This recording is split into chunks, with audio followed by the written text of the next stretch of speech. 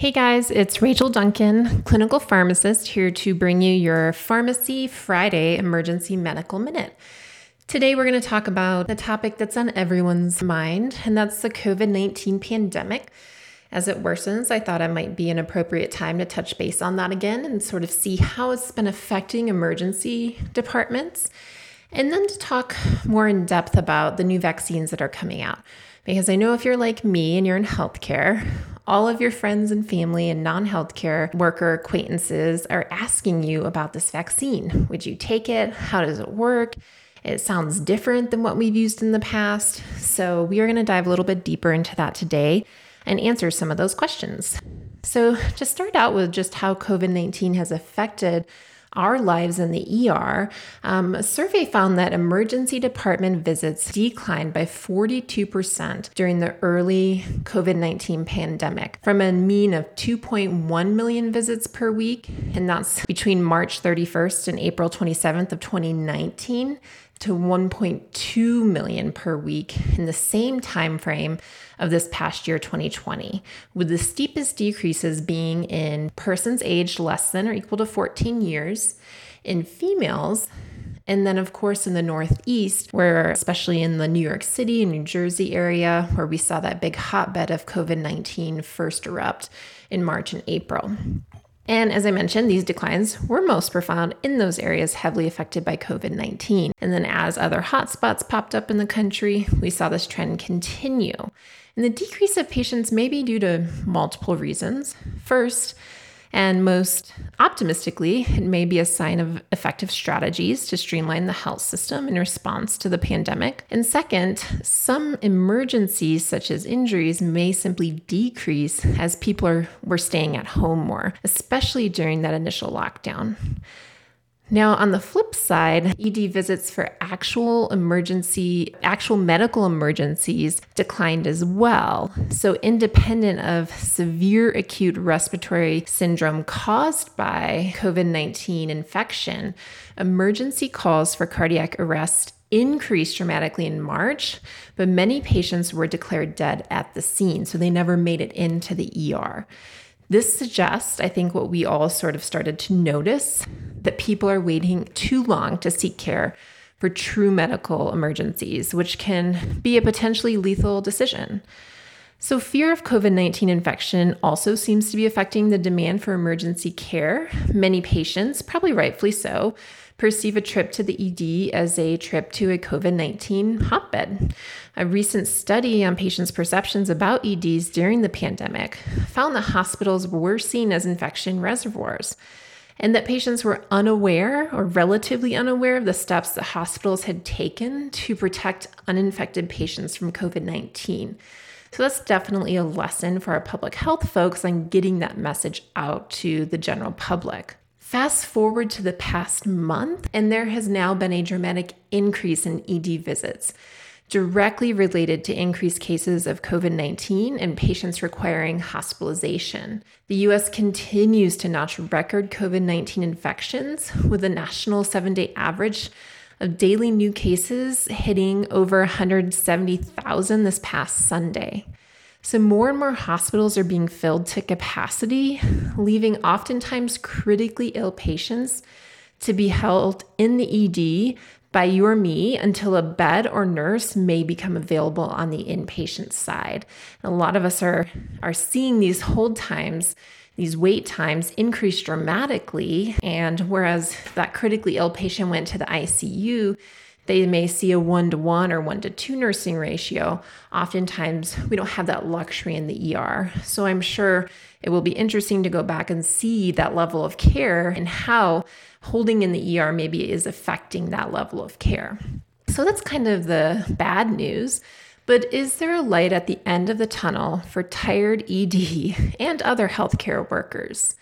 And I have been really encouraged by some of the results coming out from COVID-19 vaccine studies. So we definitely have some promising preliminary results from a couple of different companies. We're going to specifically talk about two today. The first being the Pfizer-BioNTech vaccine candidate called BNT162b2.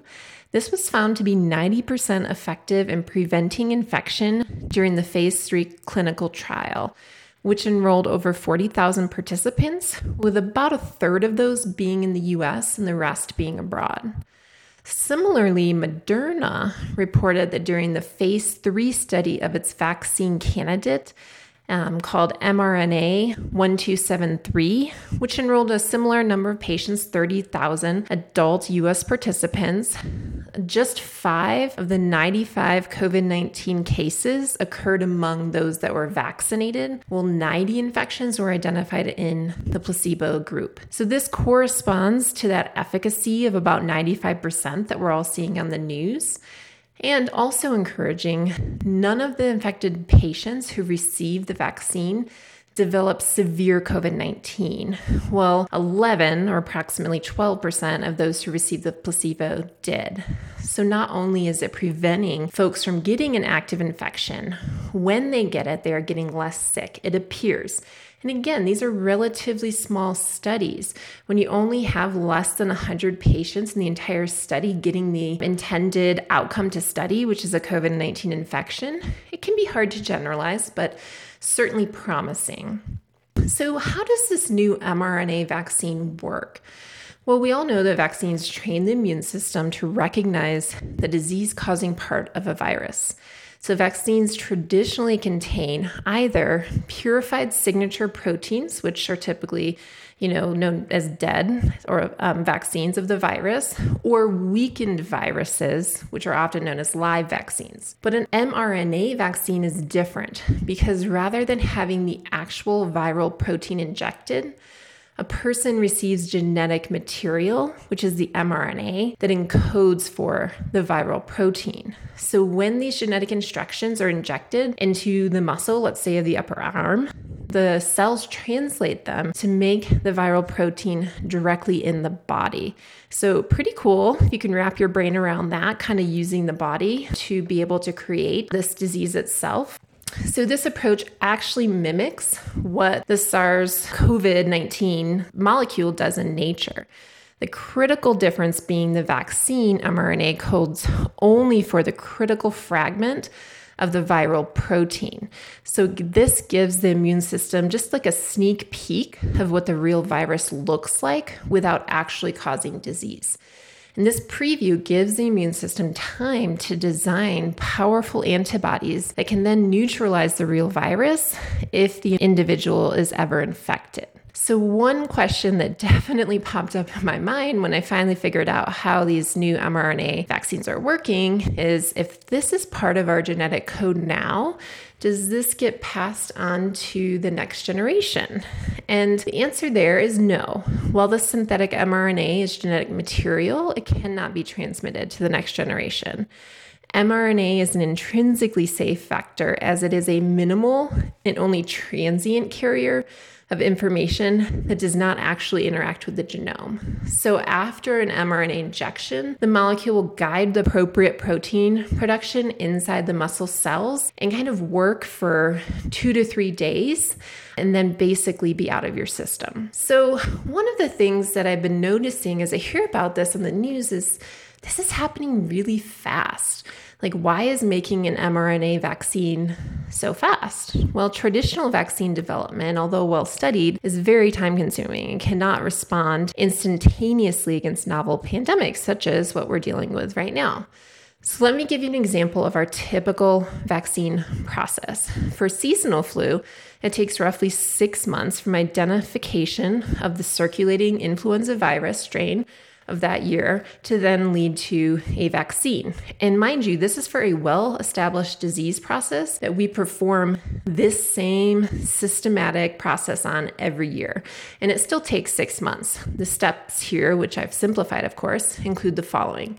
The candidate flu vaccine virus is grown for about 3 weeks to produce a hybrid virus, which is less dangerous and better able to grow, and typically in hen's eggs. 2, the hybrid virus is then injected into a lot of fertilized eggs and incubated for several days to make more copies. And then 3rd, the fluid containing virus is harvested from eggs. The vaccine viruses are killed and the viral proteins are purified over several days. So That's our typical vaccine process once we have the correct parts of the virus identified. The mRNA vaccines, on the other hand, can bypass these typical hurdles. They eliminate much of the manufacturing process because rather than having viral proteins injected, the human body uses the instructions to manufacture viral proteins itself. So mRNA molecules are also far simpler than proteins. For vaccines, mRNA can be manufactured by chemical rather than biological synthesis, so it is much faster than conventional vaccines to be redesigned, scaled up, and mass produced. And I think that's why, well, at first I wasn't shocked by how quickly these vaccines for COVID-19 were developed. I think once you understand this process, you start to see, wow, so as we try all these different things, we already have this base mRNA molecule.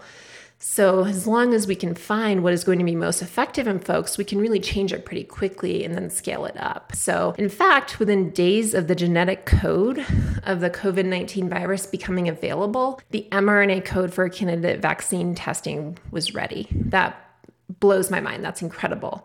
The best part of all of this is that once the mRNA vaccine tools become viable, mRNA can be quickly tailored for other, God forbid, future pandemics. So that is certainly good news for a country that found themselves very underprepared for this issue. So are there any problems or issues with mRNA? Although mRNA technology isn't new, for example, it was shown in the 90s that when synthetic mRNA is injected into an animal, the cells can produce a desired protein. But the progress remains slow because a couple of reasons. mRNA is, number one, easily destroyed by our immune defenses. And two, it is notoriously unstable and easy to degrade, which makes delivering it to the target very inefficient historically. Fast forward a couple decades, and in the mid-2000s, researchers figured out how to better stabilize mRNA and package it into small particles to deliver it as a vaccine. So the mRNA COVID-19 vaccines are expected to be the first using this technology to be approved by the FDA. The most important challenge that remains for development of these types of vaccines is still its inherent instability, because it is more likely to break apart above freezing temperatures. So this new class of vaccine still requires special freezer conditions for distribution and administration. And that's what I've heard a lot about on the news is some of these crazy cold temperatures that are required. So what are these refrigeration requirements? Well, the Pfizer mRNA vaccine right now is said to need to be optimally stored at minus 94 degrees Fahrenheit and will degrade in around 5 days at normal refrigeration temperatures or slightly above freezing. Now, guys, minus 94 degrees Fahrenheit is like the freezer that a research lab might have, not the everyday freezer that hospital or pharmacy or clinic or grocery store will have readily available. So not surprisingly, Pfizer is already developing shipping containers using dry ice to address these shipping constraints.